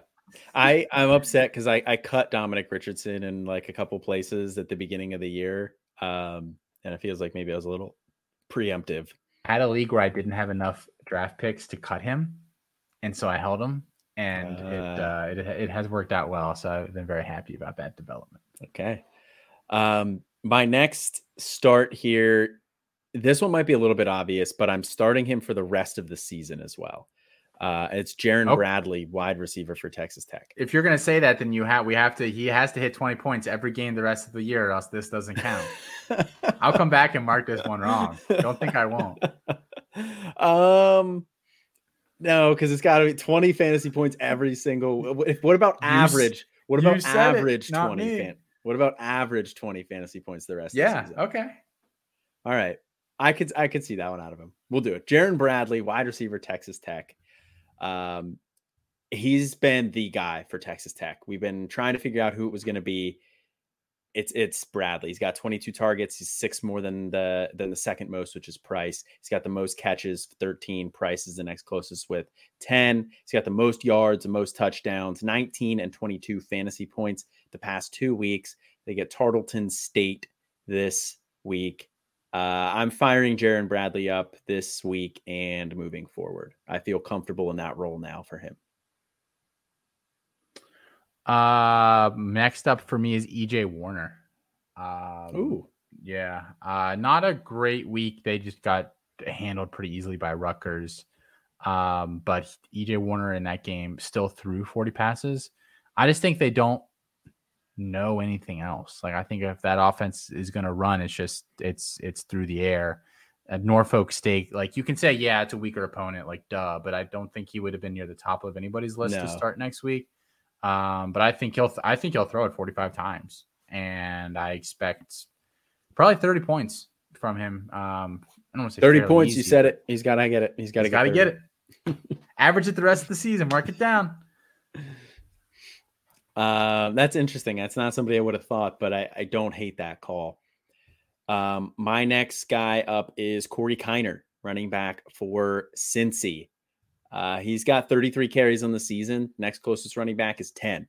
Back-to-back 100-yard games. He's averaging 8.1 and 7.8 fantasy points, or 8.1 and 7.8 yards per carry.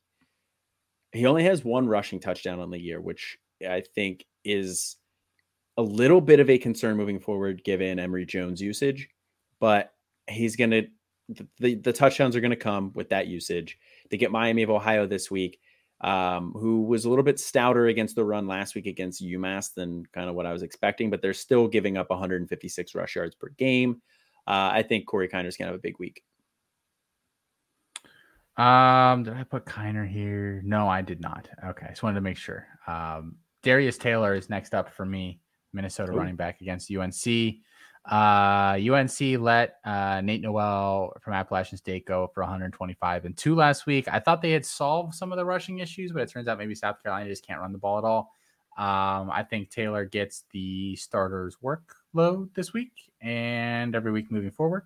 And so I think he goes over 20 this week. And what should be like Minnesota can't throw the ball either. So I think they just got to run the ball. I think Kaliakmanis stinks. And I want every Minnesota sports writer to think about what they did all offseason with trying to convince us that he was good. They sat there and go, this guy's amazing. And literally everything that we've ever seen is to the contrary. Like, you guys suck. I'm sorry. You suck. Row that boat, assholes. You have an axe to grind there, it sounds. I just don't like, and maybe this is an indictment of that coaching staff, that you have to be like just overly stupidly positive anytime you write something about the program, or else they won't give you access, which, like, if that's the case, then shame on all those guys. Yeah. My next guy that I'm starting here is Samson Evans, running back for Eastern Michigan. Kind of struggled. EMU has kind of struggled running the ball a little bit here the first 2 weeks. 11.2 and 8.8 fantasy points from Samson Evans. 11 carries, 52 yards and a touchdown, 16 carries, 73 yards. But they get UMass, and UMass allows 210 rush yards per game. Their rushing defense is pretty terrible. I think that Samson Evans and Eastern Michigan are going to kind of get it back on track here this week. I'm starting Malachi Corley this week, which doesn't sound that bold until you see that they're playing Ohio State and nobody else on the team's healthy. Yep. So a little risky, but I do think just like, because there's no other options and the game script's going to be tilted so far one way, like this is the kind of game that he might get 20 targets, because Ohio State's going to be getting after the quarterback. What does he do? He operates a lot short intermediate game. I think he gets enough volume this week that it just doesn't really matter. I rolled the bold prediction beginning of the year was that he got 125 receptions. We missed a game and a half. I'm going to double down on that. I think he still gets it. Okay. All right. Well, we're going to come back, and that's going to be, he's got to get 125 catches for that to be. But this one doesn't count. we got to just start knowing to self-edit ourselves here as we're talking. This is bad. It is. We're making some outlandish statements. All right, my next start, Caden Salter, quarterback for Liberty. And let me just start by saying if he is available out there in your waiver wire leagues, in your leagues on the waiver wire, I would pick him up. He was my one guy that I said would help their stock the most this year, right? That I did say that. Yes, you did. That? Okay. Yep. Okay. Just wanted to make sure. But yeah, Caden Salter, quarterback, Liberty. He 11 for 20 for 143 yards and 2 touchdowns. 15 of 25 for 276 and 2. The following week, 19 carries, 82 yards, 9 carries, 43 yards, 2 touchdowns. And be getting it done through the ground, on the ground and through the air. They get Buffalo. Buffalo allowed 300 yards passing against Fordham. And Fordham got completely raided this offseason by Old Dominion. So not that Fordham can't still be good, but it's an FCS program. And Buffalo allows they're 94th in pass yards per game. They allow 243 pass yards. They're 127th in rush yards allowed per game, 232 rush yards, and they are 121st in points allowed per game. This is a terrible defense. I think this Liberty team is going to shred them. Sure, why not? I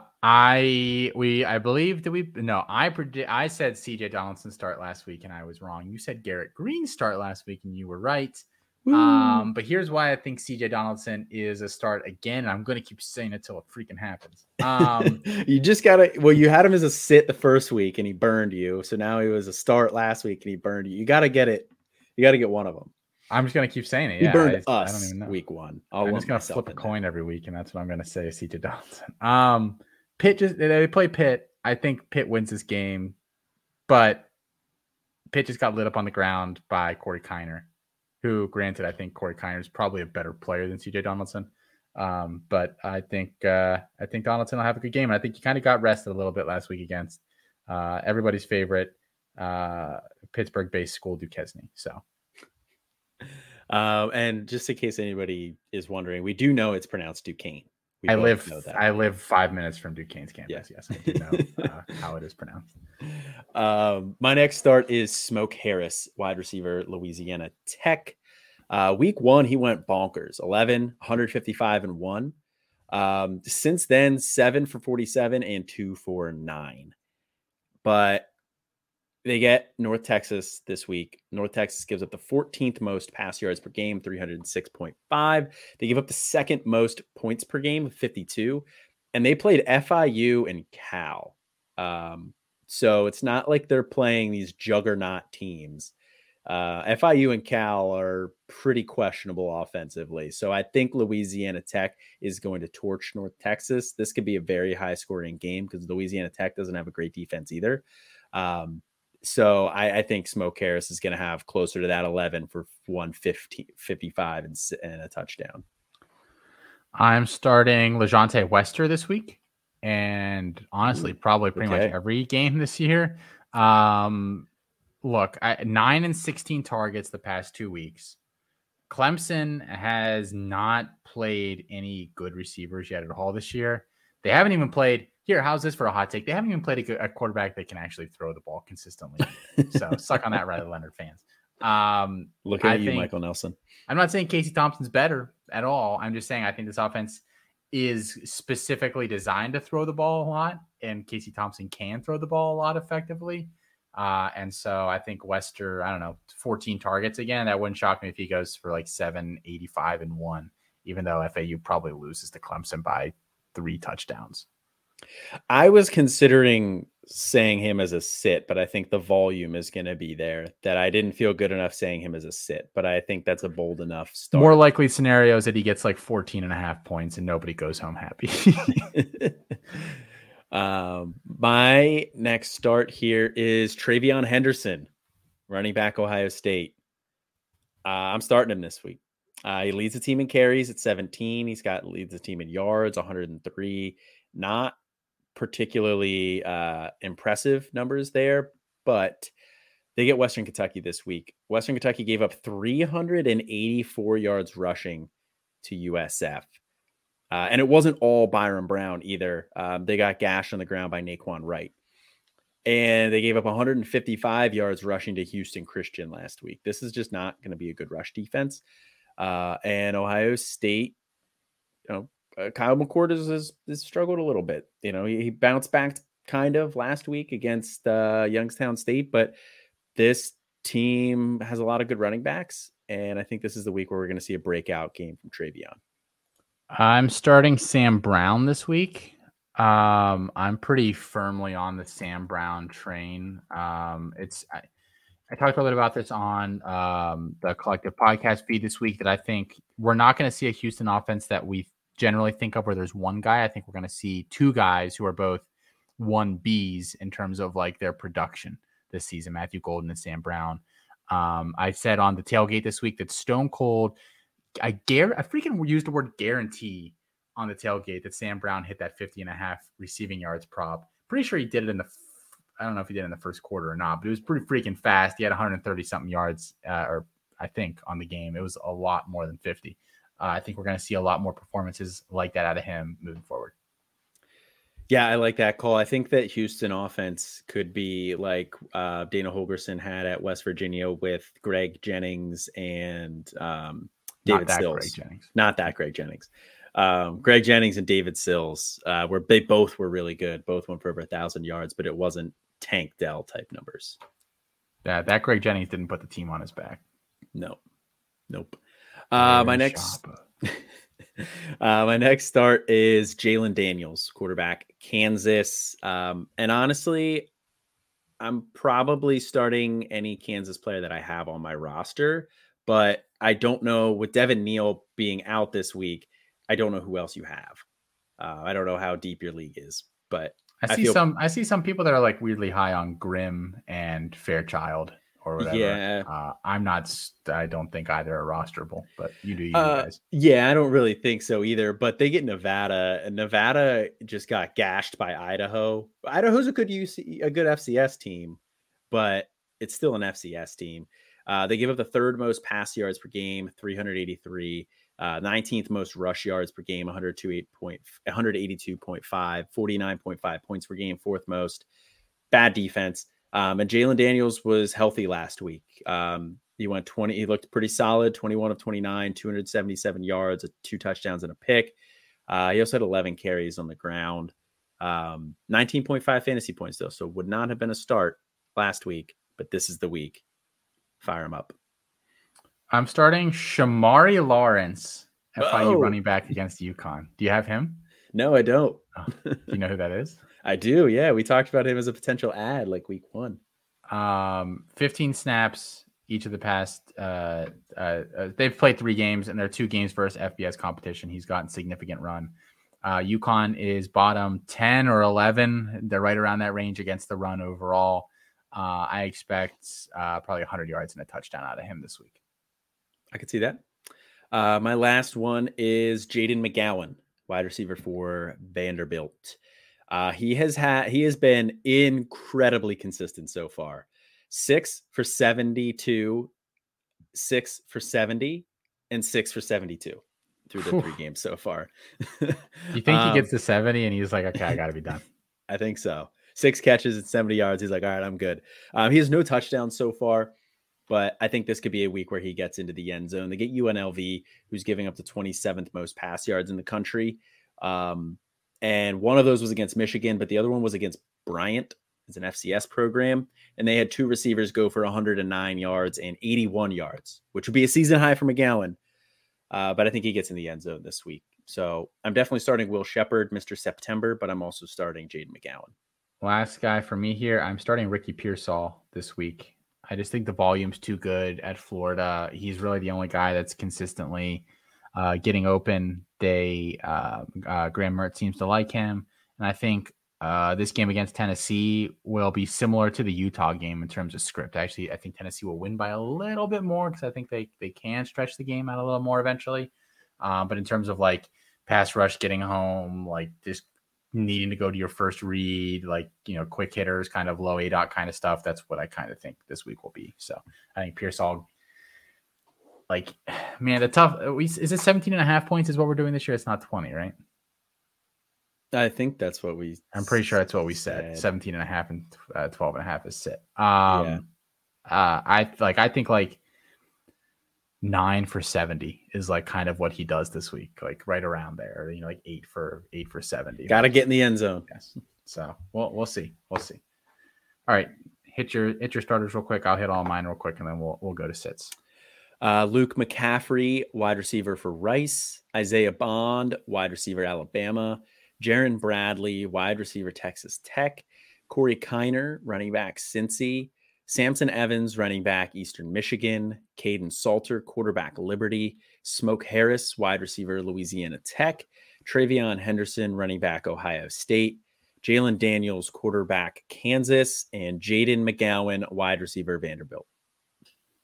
And I am starting also Luke McCaffrey, Dominic Richardson, Baylor running back, EJ Warner, quarterback at Temple, Darius Taylor, Minnesota running back, Malachi Corley, Western Kentucky wide receiver, CJ Donaldson, WVU running back, LeJontay Wester, FAU wide receiver, Sam Brown, Houston wide receiver, Shamari Lawrence, FIU running back, and Ricky Pearsall, wide receiver at Florida.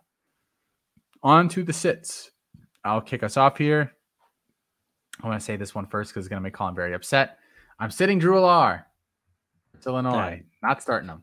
A couple of reasons. One, DeAndre Lambert-Smith got injured last week. It doesn't sound like he's going to play this week from what I've heard so far. Is that accurate? He came back. He did come back? Mm-hmm. Oh, yeah. Okay. No, I did not realize that. He came back for a little bit, but the game was out of hand. So okay.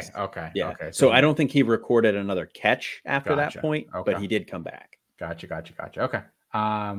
Okay, well then cross that point off. I don't even care. You want to know why? Because Illinois has been okay against the pass, and really bad against the run. And really, outside of that one deep touchdown pass to Lambert-Smith week 1, I get last week was a little more buttoned up because of opponent, but like he hasn't been impressive. Mm-mm. I really don't think. I mean, he hasn't been bad, but like he hasn't been impressive. I'm not playing him in a format that my quarterbacks can both go out and score 45 in any given week. I don't think he has that in him right now. Yeah, I wouldn't start Drew Allar either. I'm not going to say that I wouldn't go as far to put him as a sit because I do think Illinois is a little softer defensively. But they've kind of kept Drew Allar bottled up to start the year. Like I said, they're going to keep the Ferrari going the speed limit, and then maybe later on in the year they'll let him go a little bit more. But I like that call right now. My sit is this one is a little bit low hanging fruit here because he is injured and might not play. But it's Jeff Sims, quarterback, Nebraska. I'm sitting him for forever. I'm done. This feels like a cheating answer. I don't know. We need a referee in here. I have another one prepared. Just like I did last week. So I'll have my 11th one, but I'm sitting him now and for forever. That offensive coordinator is terrible. Moxley was 100% right. There was no reason to not run him last week. They ran him 19 times a week before. Last week, he ran like 10 times. So it's ridiculous. But I'm not starting Jeff Sims because he's just absolutely terrible, and the offensive coordinator's terrible. I'm sitting Sia Bangura this week. Iowa State, I don't think they've been amazing defensively, but after those first 2 or 3 drives this past weekend, they held Iowa down pretty easily. Again, I don't know that that's like an accomplishment, but they did it.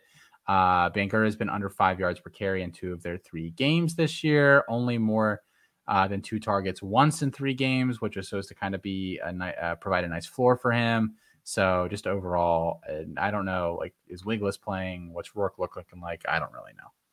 But no Bangura this week.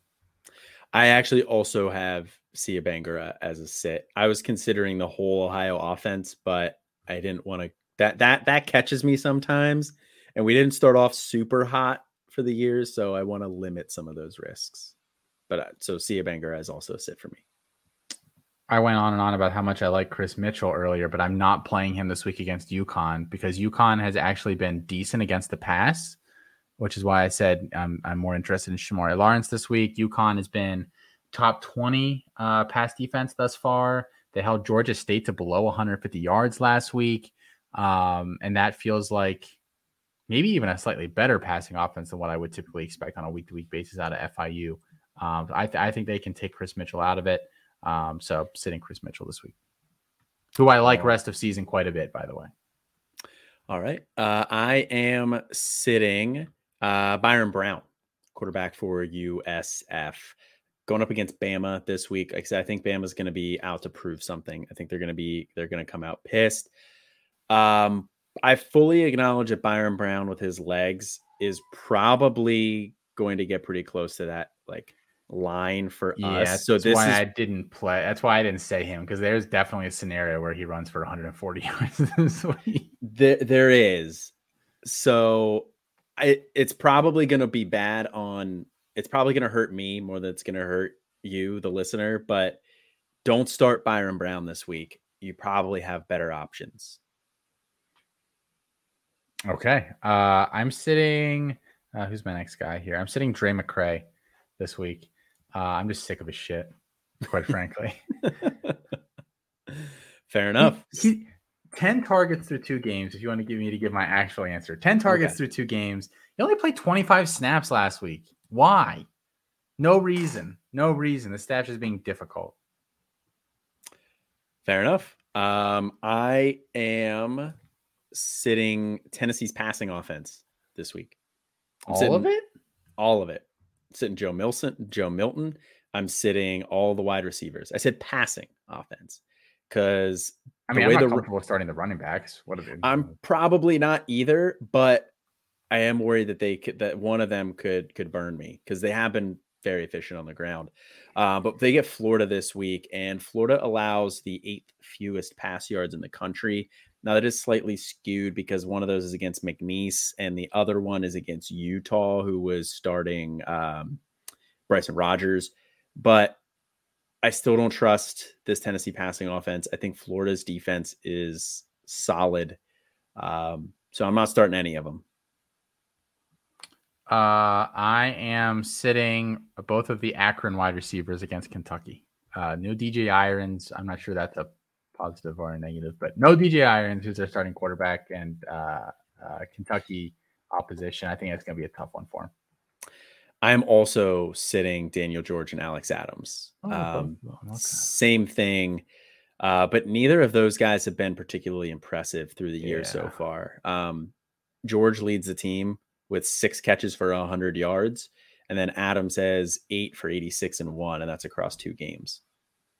Yeah, not been great so far.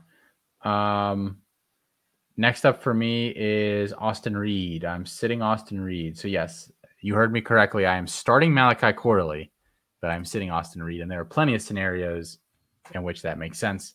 I think Corley can get that volume, but I do think overall, I don't know that Western Kentucky scores more than 21. I don't know that would be enough for Austin Reed to get to the point mark that we would need. Whereas 21 points, Corley gets one of those and he catches 9 passes. I mean, he's there. Yeah. No, I think that's very fair.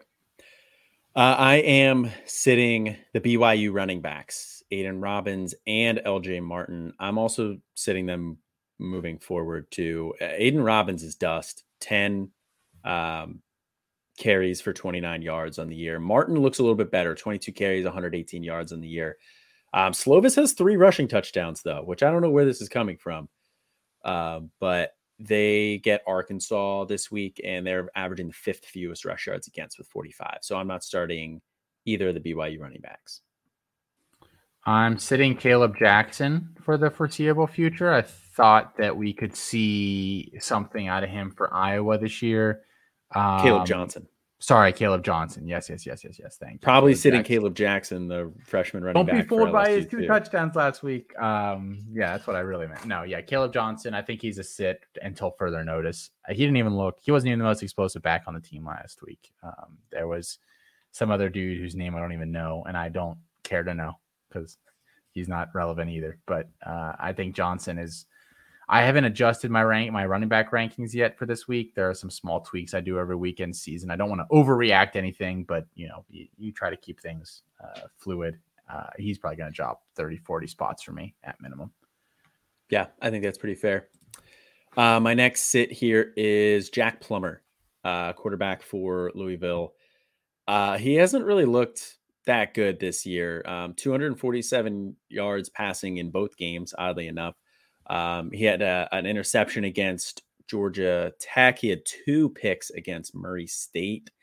24 and 10 fantasy points so far this year. So not quite as good as we were hoping for. I mean, that week 1 against Georgia Tech was solid with 24. But they get Indiana this week. Indiana's pass defense has actually been decent. They held Ohio State to 239 yards and no touchdowns through the air. Now, Ohio State was still kind of figuring themselves out, so I don't think that Indiana's a defense that's necessarily going to scare you moving forward. But they're probably better than Murray State, and Jack Plummer threw 2 picks against them. So I'm not starting Plummer this week.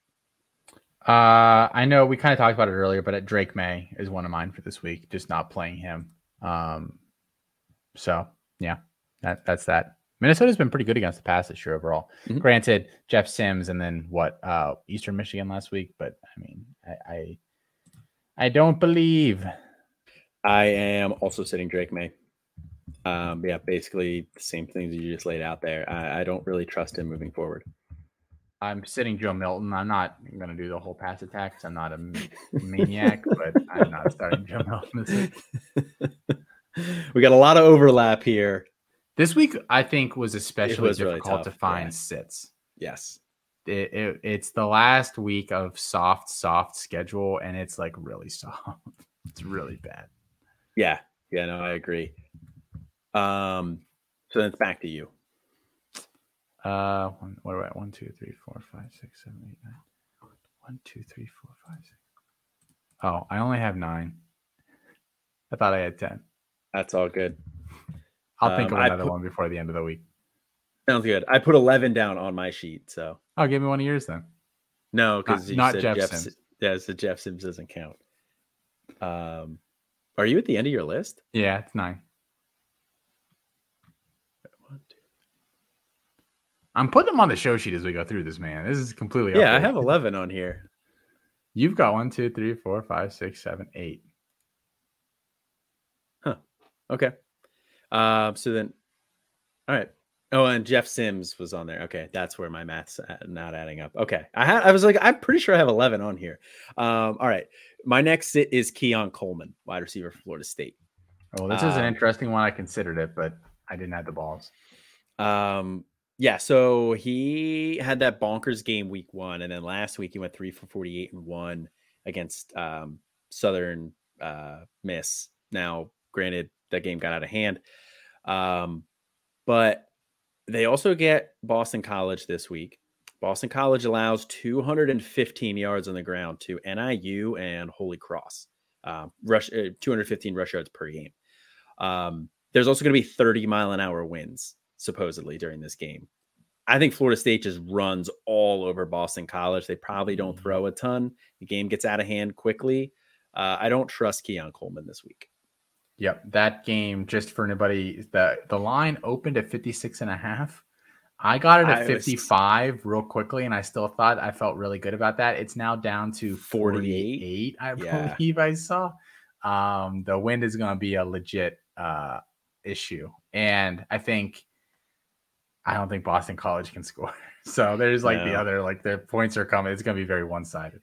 Yeah, I'm upset. So it was a busier day at work for me. So I didn't see that until when I looked, I think it was at 50. And I was like, well. Yeah, I wouldn't have played it at 50. Yeah. And it's going to continue. And now it's still dropping. So I didn't get that quick enough. But that's why you got to be in the Discord over there on the NIL channel. We dropped that at 10:14 a.m. this morning. And the line has jumped. What was that, 8 points? 8 points. I'm not good at math. I can tell you were trying to figure out how many names you said earlier, and that was a real struggle for you. It was a struggle. That's basic math. Yeah. Yeah. My next sit is Kamani Vidal, running back for Troy. They get James Madison this week. James Madison allows the 3rd fewest rush yards per game in the country, but the 30th most pass yards per game. And that was going up against Virginia and Bucknell. They let a freshman throw for 377 yards in that game against Virginia. This is a pass funnel defense. James Madison, this like third fewest rush yards per game is not an aberration. They had the best rush defense last year from a defensive rush success rate and a defensive EPA per play rate, both categories.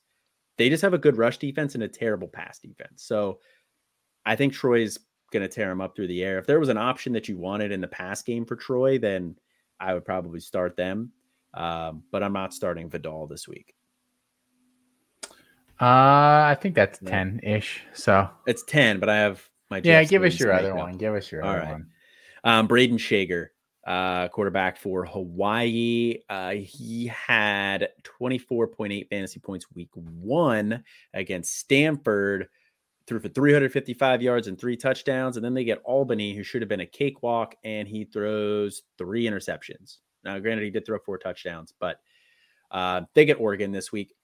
And, Tyler Shuck didn't get the sit mark, like I said, but I also didn't expect Tyler Shuck to rush for like 100 yards and a touchdown on the ground. So wasn't expecting that. Braden Shager will not do that. Oregon has a pretty good pass defense here, so I'm not starting Shager this week. All right. Let's say him, and then we'll get out of here, Colin. My 9, I'll find another one. Drew Allar, Penn State quarterback. Sia Bangura, Ohio running back. Chris Mitchell, FIU wide receiver. Dre McCray, Texas Tech wide receiver. Alex Adams / Daniel George, wide receivers from Akron. Austin Reed, quarterback, Western Kentucky. Caleb Johnson, running back, Iowa. Drake May, quarterback, UNC. And Joe Milton, QB, Tennessee.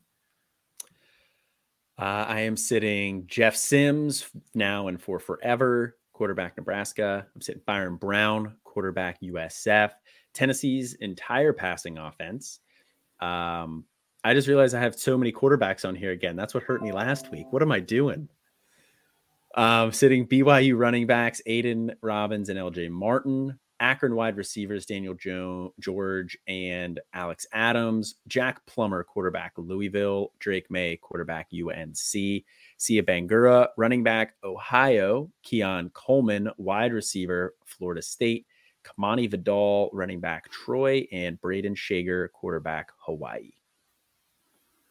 All right. Well, that is going to do it for tonight's show. Make sure you're tuning into all the other great podcasts here on the feed. Check out campus2canton.com. Check out the YouTube channel. Frankly, just check out everything that we got going on. I promise you won't regret it, whether it's C2C League, CFF, Devi, basically anything you've got going on. The recruiting stuff is starting to enter into full swing as well. So check out the official and our recruiting rankings, which are up on the website. We could have talked about it. I think it happened while we were recording Micah Hudson. My top wide receiver, I believe, is a group, our top receiver in the class, committed to Texas Tech. That's a fun one. 5-star kid. Texas Tech doesn't get a lot of those guys, so should be fun moving forward there. We will be back next week. He might break the year 1-0 this year. Bring him up, baby. Better than Dre McCray. We'll be back next week for Campus Life again. Until then, guys, I am Austin. And this is Colin. Have a good one.